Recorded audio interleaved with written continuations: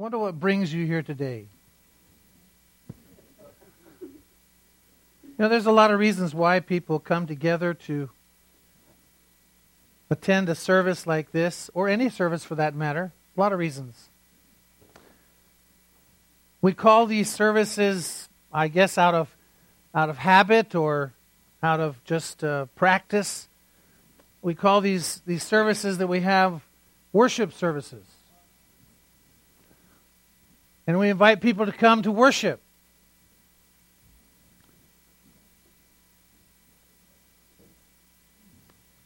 People have an expectation that when they come to worship, they're going to meet with God, and they're going to be blessed, and they're going to be encouraged. And rightfully so, because the fact is that when you worship God rightly, when you worship God in an acceptable fashion, the result of that is, in fact, that you receive blessing. You are blessed. Unfortunately, I don't want to be in any way negative or a downer this morning, but I have to start off this way. I'm sorry. Most of what happens these days as far as worship services doesn't have as much as I would like to do with worship. There's nothing wrong with most of what takes place in services these days, but worship, unfortunately, is a very small part of what happens. We talk about worship in terms of the music and the worship time and the worship portion. And of course, I'm talking in a very narrow and very strict sense of the term worship today. We have a lot of praise. We have a lot of jubilation. We have rejoicing.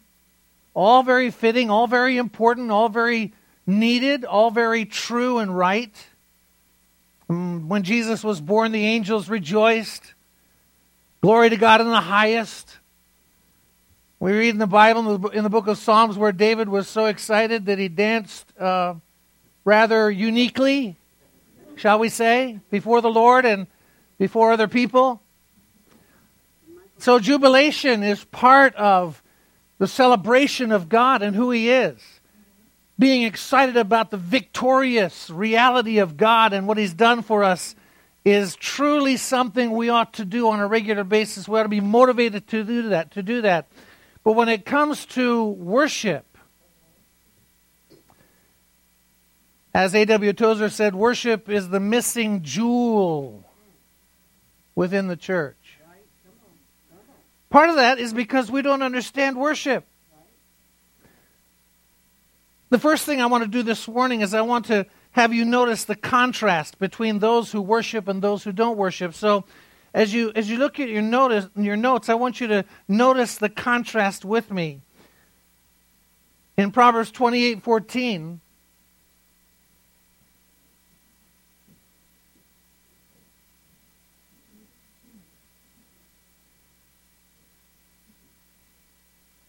that's not on the screen.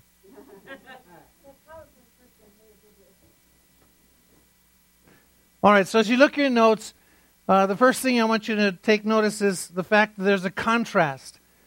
In Proverbs 28:14, he says, "Blessed is the man," this is the Amplified, "blessed is the man who reverently and worshipfully fears the Lord at all times, regardless of circumstances."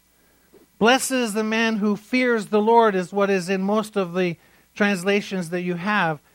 And the word there that's used for fear has to do with reverence and awe. It is tied directly to worship. But blessed are those who worship. Blessed are those who worship the Lord reverently at all times, regardless of their circumstances. You contrast that with the end of that verse in Proverbs 28:14, where calamity befalls those who don't worship. Calamity. He says, "He who hardens his heart will fall into calamity." Now, obviously, there's a connection. It's not a disjointed verse. It's one verse. He said, "Blessed is the man who reverently and worshipfully fears the Lord at all times, regardless of circumstances. But he who hardens his heart will fall into calamity." There's a direct relationship between worship and blessing, and worship when you don't worship and calamity or trouble. A great important lesson for us to learn is that whenever you worship rightly, whenever you worship acceptably, whenever you worship appropriately and righteously, your life will be blessed. God will bless you. He will pour out His blessing on your life. But when you don't, it is an act of the will. Worship is not something, it's not something that you don't do because it's inconvenient. It's something you choose not to do. And we were made to be worshipers of God. So when you harden your heart toward God and you don't worship Him, the result of that is trouble, calamity. So we're going to find out this morning, as we look at the second point of your notes, the definition of worship. The definition of worship. Generally speaking, worship is honor paid to a superior being. To worship means to give homage, honor, reverence, respect, adoration, praise, or glory to a superior being. Worship is used indiscriminately in the Scriptures. This term worship is used indiscriminately to refer to homage given to idols, material things, or to the one true God. So in the Bible, you find this term being used to describe people who worship idols, people who worship stuff. See, worship all by itself is just simply a term. It's a term that has a very specific meaning to it. It means to pay honor to a superior being. And so you can choose whatever that being is. You can pay homage to a chair if you want to. I mean, there's people who pay homage to doorknobs. There are people that pay homage to trees. There are people that pay homage to their cars. There are people that pay homage to their homes. There are people that pay homage to the dollar bills that they have in their pocket or their bank account. So worship is just simply a statement of fact. It is paying homage or honor to that which is superior. And who determines what is superior? We do. We decide this has more value than that. And so we worship that. Generally speaking, that's what you need to know. Now, it's really interesting in the Old English. Worship is made up of two Old English terms. Worth, which means worth, and Psyche, which means ship. Ship. So it means the quality of having worth. Worthship. The quality of having worth. It's much like we use the word friendship. I have a friendship with someone, and so therefore there is a quality between us that they are my friend. Or sportsmanship. Someone who is a sportsman. They have a quality about them. They are a sportsman. So here when we talk about worship, we're talking about giving honor to something that has the quality of worth. Those are the two Old English terms that we use. Now in biblical terms, the Old Testament uses the two different words specifically and primarily yare, which means to fear or to revere. Revere. Or shacha. Shacha means to depress or prostrate oneself. That doesn't have anything to do with being depressed. It means to put yourself down in the presence of a being that is greater. Put yourself down, to prostrate oneself. In the New Testament, the primary word that's used for worship is the word proskuneo, which is to kiss toward or to bow down or to prostrate oneself. So when you think about worship within Christianity, we prostrate ourselves before God in respect and honor, giving Him the glory that is due His holiness and superior character because He is worthy. Because He's worthy. So now that we've got all that down, now that all of us know what worship is, we understand that we can worship what we choose. But we have to remember some things about worship. Worship, as we've defined it here, both generally through the Old English words, biblically, and in Christianity, worship Worship always results in devotion. Worship always translates into commitment. Worship always results in service.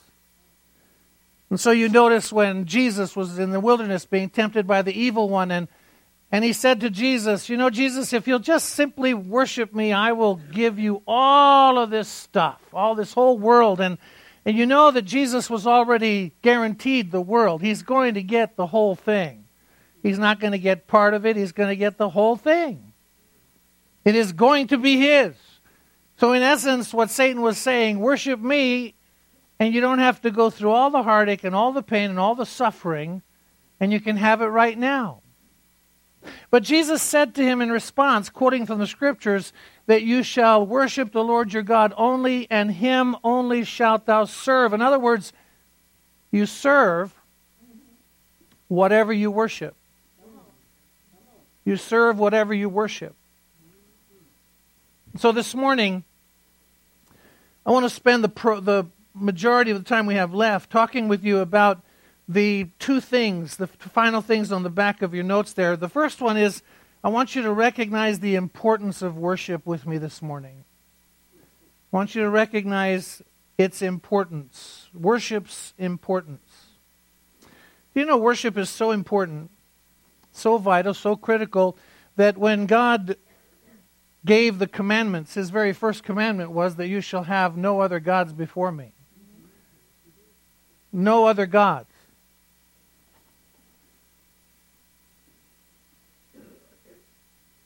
And he wasn't just talking about man-made gods. He wasn't just talking about gods that we would maybe formulate in our thinking. He was talking about anything that could be put in a place of higher priority than he, God. You'll have no other gods before me. Worshiping God and giving ourselves to him and honoring him and giving him the glory, it is the greatest priority of our lives, to worship him. To worship him. The premier passage in the New Testament, in fact, I would suggest in all of Scripture, is found in John chapter 4, verses 20 to 24, when Jesus is having this conversation with this woman, and it says the following. She says, our fathers worshipped in this mountain, and you people say that in Jerusalem is the place where men ought to worship. By the way, over 8 times, maybe even 10 times, if you look at the various usages of the word, in this brief passage, this issue of worship is used. Jesus said to her, woman, believe me, an hour is coming when neither in this mountain nor in Jerusalem will you worship the Father. You worship what you do not know. Talking to the woman, you worship what you do not know. We worship what we know, for salvation is from the Jews. Through the lineage of David came Jesus Christ. Salvation came through Judaism. He says, but an hour is coming and now is when the true worshipers will worship the Father in spirit and truth. For such people the Father seeks to be his worshipers. God is spirit. And those who worship him must worship him in spirit and in truth. There's the contrast here between two extremes. Spirit and truth. There are many around the globe who worship in spirit, but they lack truth.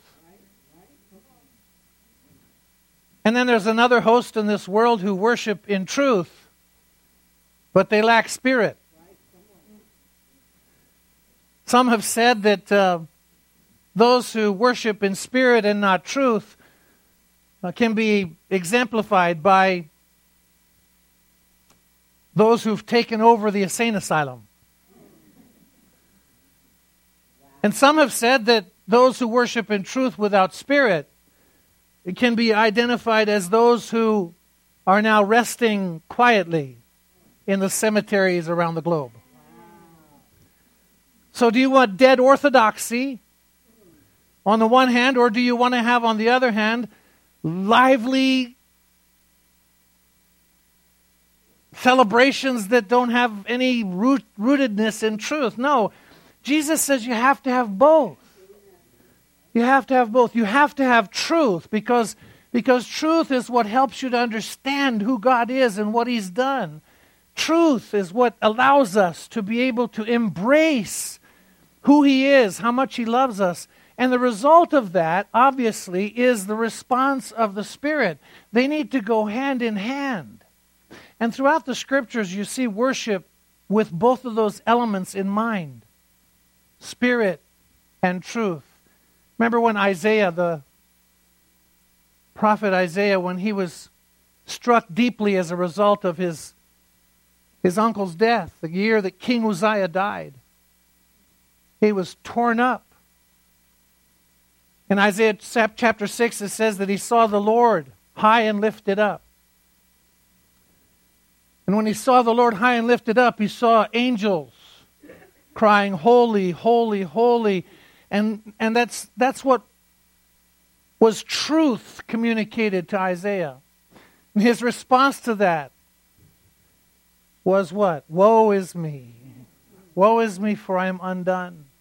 I'm a man of unclean lips, and I dwell amongst a people of unclean lips. His response was Spirit-led. Truth. It's almost like a back and a forth that takes place in the life of a worshiper. Truth leads to a response in the Spirit, leads to more truth, leads to more response in the Spirit, leads to more truth. There's always that balance that continues to go on in the life of a worshiper.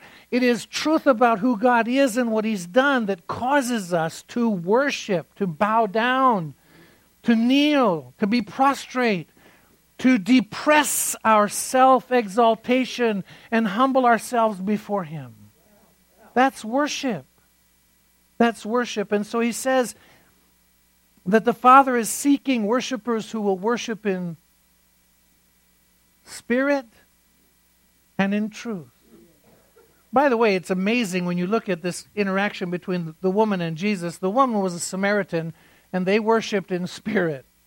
They really did. They lacked some truth. They only accepted portions of the writings of the Scriptures, and they were a little bit off base in a whole bunch of areas. And then you look at the Jesus and the Jews.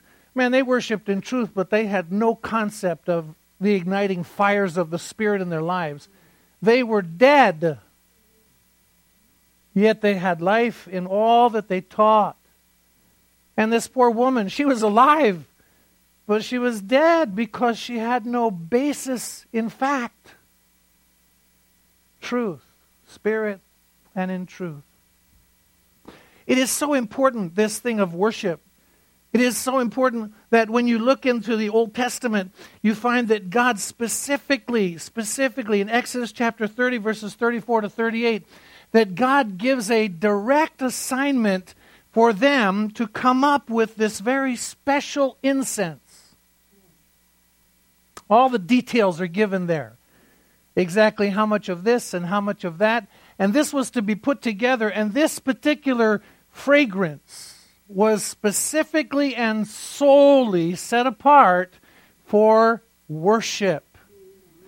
In fact, in that passage, it's pretty powerful. God says, if any of you takes this awesome recipe and you put it together because it sure smells really, really good, and you use this in your home, I'm going to take your life. Because it was holy. It was set apart for worship. For worship. Pretty amazing, I think. Oh, I think about Mary too. You know, Mary, in John chapter 12, verses 1 to 3, we have the story of Mary who goes looking for Jesus, who happens to be at one of the religious leaders' homes. And she comes in with this incredible, costly perfume. And what does she do? There's no singing there, by the way. There's no what we would incorporate into our concept of worship. but it's loaded with worship. She is pursuing truth. Jesus is the way, the truth, and the life. She pursues Jesus, and when she finds Jesus, who's in this gathering of religious leaders, and she is by far not respected nor even really acceptable in terms of coming into this gathering. And yet she does. She comes right in and she gets down at Jesus' feet and she pours this incredibly expensive ointment on Jesus' feet. And then she takes her hair and she washes and wipes his feet. The fragrance of worship is self-humiliating. The fragrance of worship is humility to the core. It is so important that in the context of that, Jesus did not tell her, "What are you doing spending all that money, wasting it all on my feet?" But there was someone who did say that. The fellow that later on went out and hung himself. His name was Judas. And Judas looked around and he said, "What is she doing? Wasting all that money." Precious ointment. And Jesus said, "Hey, you're always going to have the poor with you, but you're not always going to have me." She chose to do the right thing. It's an amazing concept. When you think about people who worship rightly and the importance of worship, the importance and the value of worship eliminates our worldly concept of what is valuable and what is not. Eliminates it. The woman comes and she takes her prized possession, everything that she has, and she pours it on his feet, all gone in a matter of moments. But what an act of worship. Now, if she had gone there with this precious ointment with a desire and a determination that she was going to pour it all out, and then she was going to turn around after she poured it all out and worshiped and say, "Jesus, I did that. Now I want from you XYZ." Folks, that's not worship. Worship expends all, because that which you are worshiping is worth all, expecting nothing in return. But as we started the message, you know, whenever you worship rightly, whenever you worship acceptably, God always blesses you, blesses your life.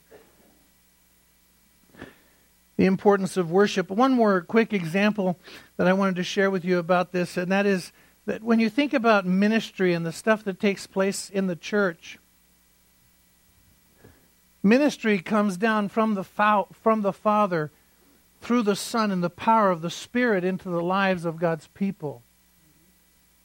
Ministry descends. Worship begins in the hearts of God's people, and in the power of the Spirit through the Son comes up to the Father. It ascends. Ministry and the gifts of the Holy Spirit are the things that are a result of what God gives us so that we can be effective. Our worship is what we give to God. It's what we give to God. In fact, in that definition that you have on the first page, you'll notice that I underlined the word giving. Prostrating ourselves before God in respect and honor, giving Him the glory that is due His holiness. Giving. The essence of worship is giving. Giving. So if we talk about coming to a worship service, then every single one of us ought to be coming here with the focus to give. I'm not talking dollars. I hope this makes sense. Sorry, I couldn't resist that one. Some of you just caught it. I'm not talking dollars, but I sure hope this makes sense. That was bad. Okay, I accept. I'll keep my day job. You need to understand how vital this is, how critical this is. When you go to worship, when you come to worship, when you're involved in worship, it's all about giving. It's about giving your heart. It's about giving your life. It's about giving everything you have. Worship is giving to the one who has the greatest value in your life. And we worship him in spirit and in truth. Did you know? We haven't even gotten to the last example, but we will. Did you know that when God established the tabernacle, it took 243 verses, 7 chapters for God to discuss the standards, the measurements, the furnishings, all the details of the tabernacle. 7 chapters. 7 chapters. It only took 31 verses to describe all of creation. 31 verses for creation, 243 verses for the tabernacle. Do you understand the importance of worship? God says this is a critical aspect. Every detail of the tabernacle was written down. Every detail. It wasn't impressive on the outside, but man, when you start to look at the inside and the mercy seat and the Holy of Holies and how God orchestrated the whole thing and put it together. Not only that, the amazing encampment around the tabernacle and how God established God's people and set them up. I mentioned already Isaiah and how worship was a priority for the angels. What did they do? Holy, holy, holy is the Lord God of hosts. Holy. The greatest truth that leads us to worship is the truth of God's holiness, His beauty, His power, His greatness, and His glory. So, worship is obviously a very, very important part of our lives. It was also a very important part of the story that we look at each year when we think about the birth of Jesus Christ. And so we want to look at the example, number 4, the example that's found of the wise men. The wise men.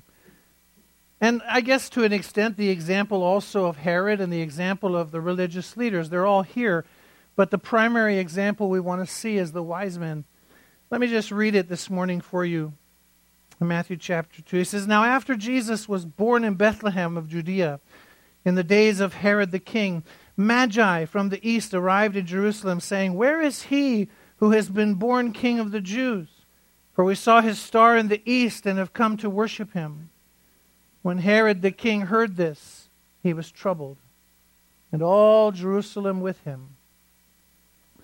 Gathering together all the chief priests and scribes of the people, he inquired of them where the Messiah was to be born. And they said to him, 'In Bethlehem of Judea, for this is what has been written by the prophet. And you, Bethlehem, land of Judah, are by no means least among the leaders of Judah. For out of you shall come forth a ruler who will shepherd my people Israel.' And then Herod secretly called the Magi and determined from them the exact time of the star appeared. And he sent them to Bethlehem and said, 'Go and search. Search carefully for the child.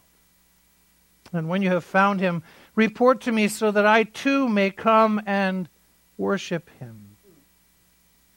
After hearing the king, they went their way, and the star which they had seen in the east went on before them until it came and stood over the place where the child was. When they saw the star, they rejoiced exceedingly with great joy. After coming into the house, they saw the child with Mary his mother, and they fell to the ground and worshipped him. Then opening their treasures, they presented to him gifts of gold, frankincense, and myrrh." The wise men, Herod, and the religious leaders. Let's start off by talking about Herod. Herod's motivation was fear, anxiety. He said the right things. He got the right information from the right place. But he had no intention of worshiping Christ. No intention whatsoever. He was abusing. He was misusing. He was manipulating the situation because of his anxiety and fear over what this child would do to him. The guy was paranoid to begin with. I mean, anybody who kills half of his family and anybody who gives any kind of a threat to him as a king, anybody who behaves that way is obviously paranoid. And he came by it naturally. His father was killed by somebody within his close circle. And so this guy is a paranoid dude. And so you have these people that show up in his city. And by the way, they weren't three guys on a camel. Each one having a camel, like they're pictured often. These were magi. These were men who probably had an entourage that included an army and people that would take care of horses and people that would provide for the meals and everything else. These were nomads. These were people that had everything, and they traveled in masses. So you have these wise men that show up, and they're all over town. They're all over Jerusalem. They're saying, "Where's this one that's born King of the Jews? Where's this one born of the King of the Jews?" And of course, the one who had the title King of the Jews, Herod, who, by the way, wasn't a Jew, but he married into the Jewish tradition so that somehow he could have some connection. He was a weasel.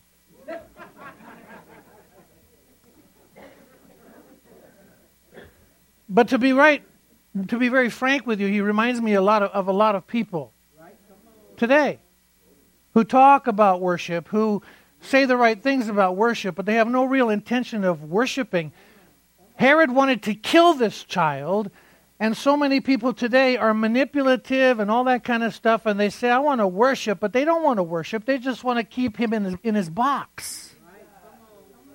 They just want to keep him in his box.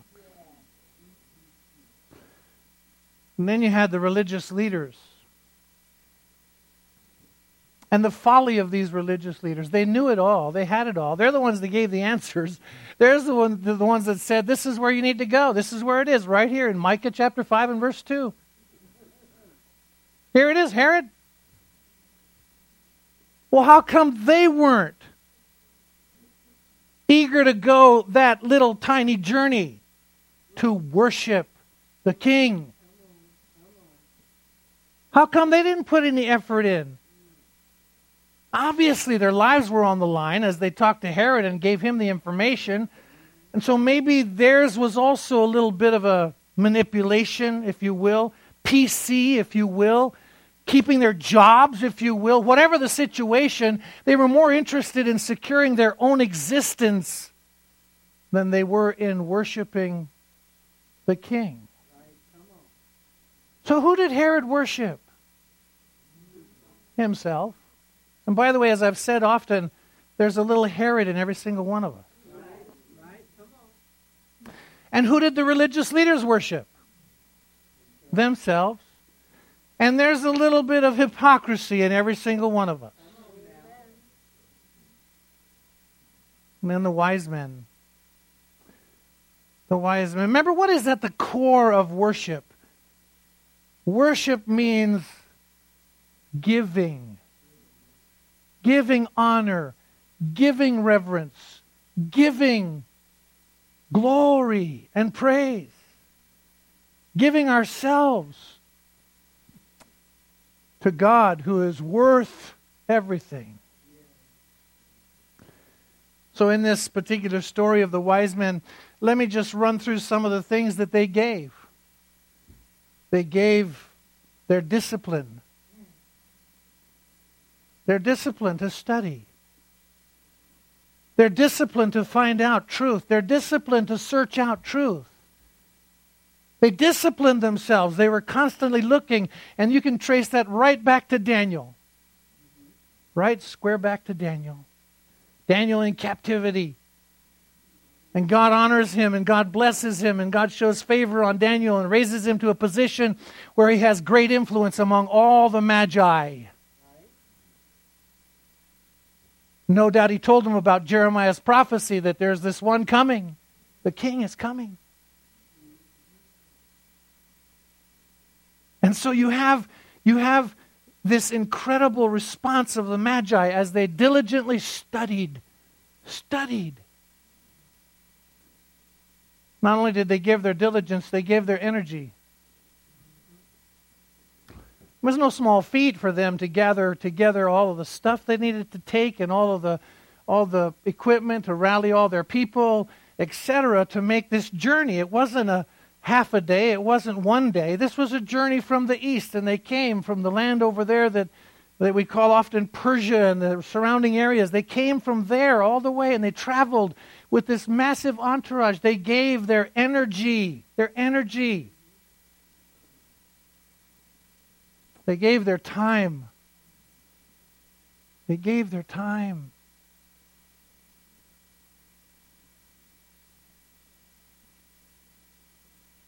When they got to Jerusalem, I think they also gave up their reputation. When you read the passage,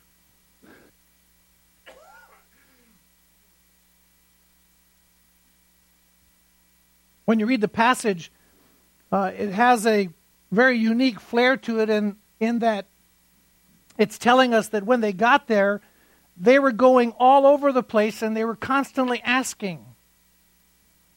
They didn't just show up and ask one time.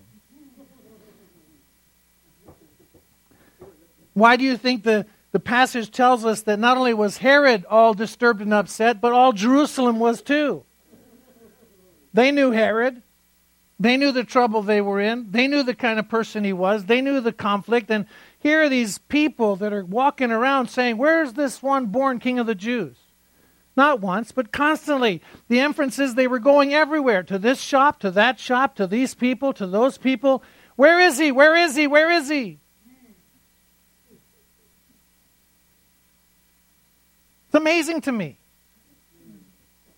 They didn't give one single thought to whether Herod cared or not. It did not faze them. It didn't deter them. They gave him their passion. Their passion. Regardless of the circumstances, they gave their passion. They traveled all this distance. They gave their energy, their time, their reputation, their passion. And then you see at the end, they gave their gifts. Most of the time when you read the story, you focus on the gifts. They gave gold, frankincense, and myrrh. But do you know those gifts were not even close to the value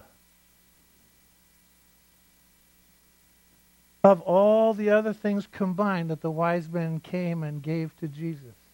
Because all of the things that we've mentioned encompass their worship of Jesus. Jesus was so valuable to them. Jesus was so important to them that they were willing to give all as well as those gifts.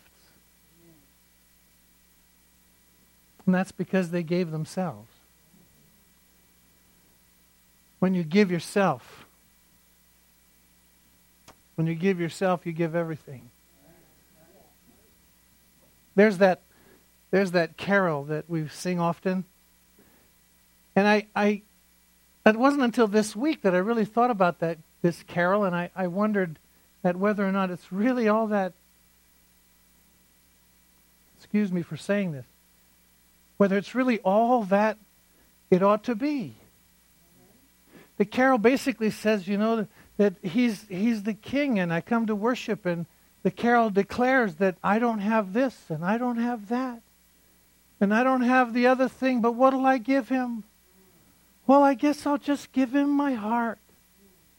And I don't know why, but this last week that carol struck me. What do you mean you'll just give him your heart? Well, folks, when the wise men worshiped, they gave their all. Their all. All that you have is nothing, but when you give your heart, you give your all. So don't bemoan what you don't have. When you give your life in worship, you fall down before the King. and you give Him your whole life, everything comes with it. Everything comes with it. Your gold, your frankincense, your myrrh, however much or little it might be. The home you live in, the clothes you wear, the food you eat, the breath you breathe. You just become a symphony of worship. And you walk around praising Him. And your life smells. It has a fragrance about it. A fragrance, just like the couple that went to France, and when they were in France, they decided to go to this place called Garza, which was the capital, and still is, capital of where all of the perfumes are made. They went there. They were just visitors, tourists. And they came back and they didn't buy anything there. They didn't get a bag from there. They didn't have any badges. They didn't have anything that indicated that they went to Garza. But when they showed up back at the hotel and they were walking in, the clerk said, "Oh, you've been to Garza." They thought, well, how does he know? They smelled. They smelled.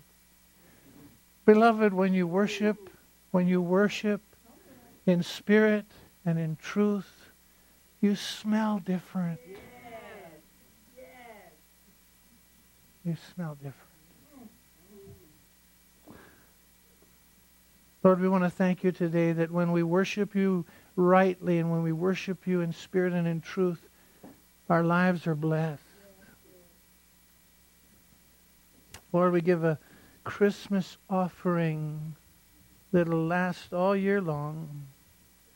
Today, we worship you. We give you what you are due. We thank you. And we praise you in Jesus' name. Amen.